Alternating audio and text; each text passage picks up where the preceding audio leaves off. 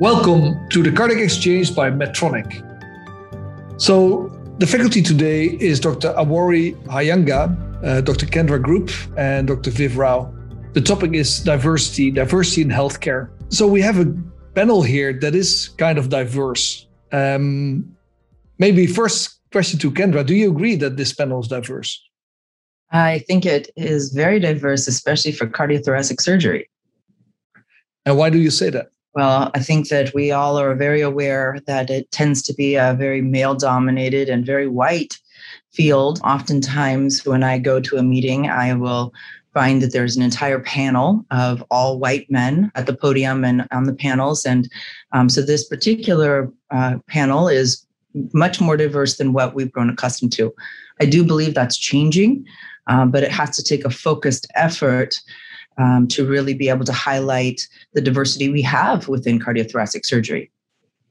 Right. And is it similar for so what do you mean by diversity?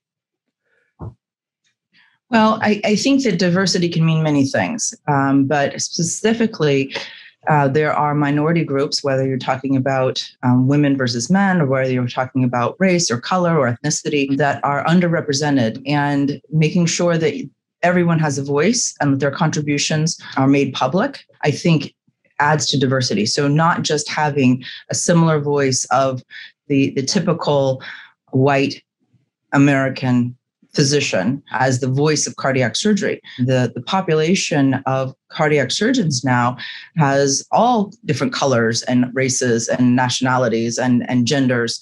And to be able to represent the entire population of cardiac surgeons as opposed to just that traditional voice, I think is what how I now define diversity. So Awori, so if you have a whole all white panel of male, participants, is that an issue? Why would it be so important to have a diversity there? That's a great question. And I think it depends on what the panel's mission and purpose is.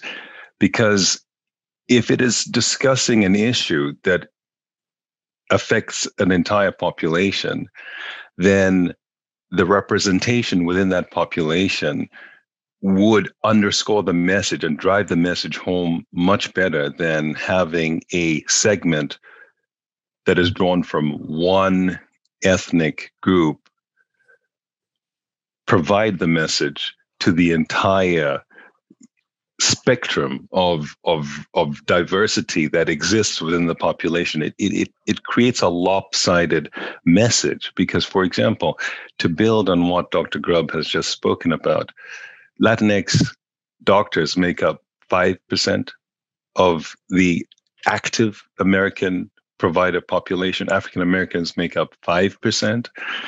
And so that's about 10% of the doctors that you see. But that within the US population is a group that is up to 35% of the entire population. So if they don't have a representative within a panel that is speaking about their health or prognosticating about their future, it seems a very paternalistic way of providing a message. Does it often happen that this panelists, they think that they represent also the African American population or the female population? Do you think they can also talk about it, or? Yeah. Can you repeat that question? I want to make sure I understand it. Yeah. So if you have a male-dominated panel, often they pretend that they also know a lot about, female healthcare or the healthcare for African Americans. Is that true, or are they missing something? That's a great point, because it builds on the very same theme that you have touched upon there. How do I, as a male provider, speak for a population of women in terms of their health and what they're feeling and what their expectations are for the future or the present, without consulting them, without having them speak for themselves? My message cannot be as authentic as having women speak for women. And actually, it was drilled into me, I think, by my mother, that if you want to make the workplace a fair place, make it friendly to women. All the other things go away. Everything else that comes with the toxicity that comes with masculinity, often conditioned as a child, the action dolls that we give our male children, the things we tell them about when crying is appropriate and who should cry, who should wear this and who should wear that, and what colors are appropriate for their rooms. A color, pink versus blue. I mean, I don't even need to explain which goes where. Everyone seems to understand that pink goes one direction and blue goes another. Those are the conditioning processes that we have adopted into our mainstream lives that become unconscious in their execution. And they drive this implicit bias where unconscious associations and heuristics are automatically used without thought, so much so that they are taken as being the norm.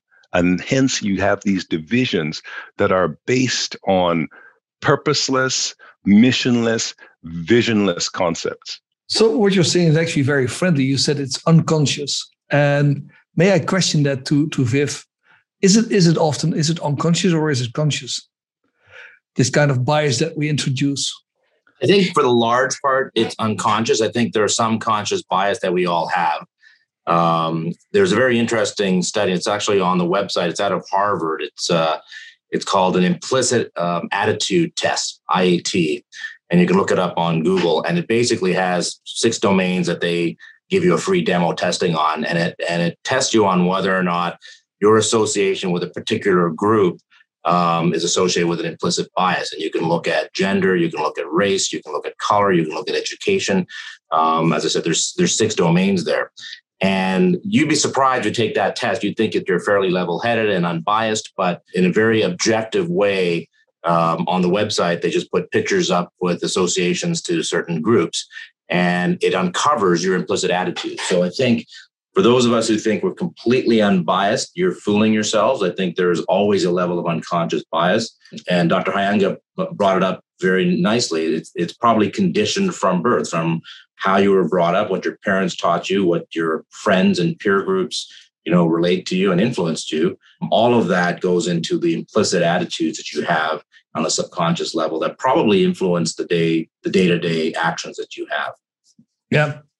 So if we come back to the panel that Kendra mentioned, is it, Kendra, does it make you sometimes feel also uncomfortable? Would your self-confidence be higher if you are on a more diverse panel than on a male-dominated panel? Well, for me, it doesn't make a difference. It's kind of the world I live in.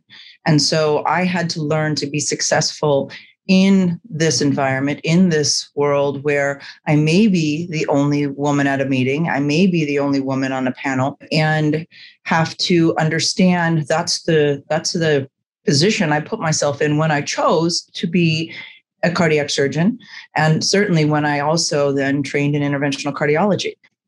I think where it is most impactful is the young women in the audience. When they look up and see this panel of all men, they take a seat at the back of the room.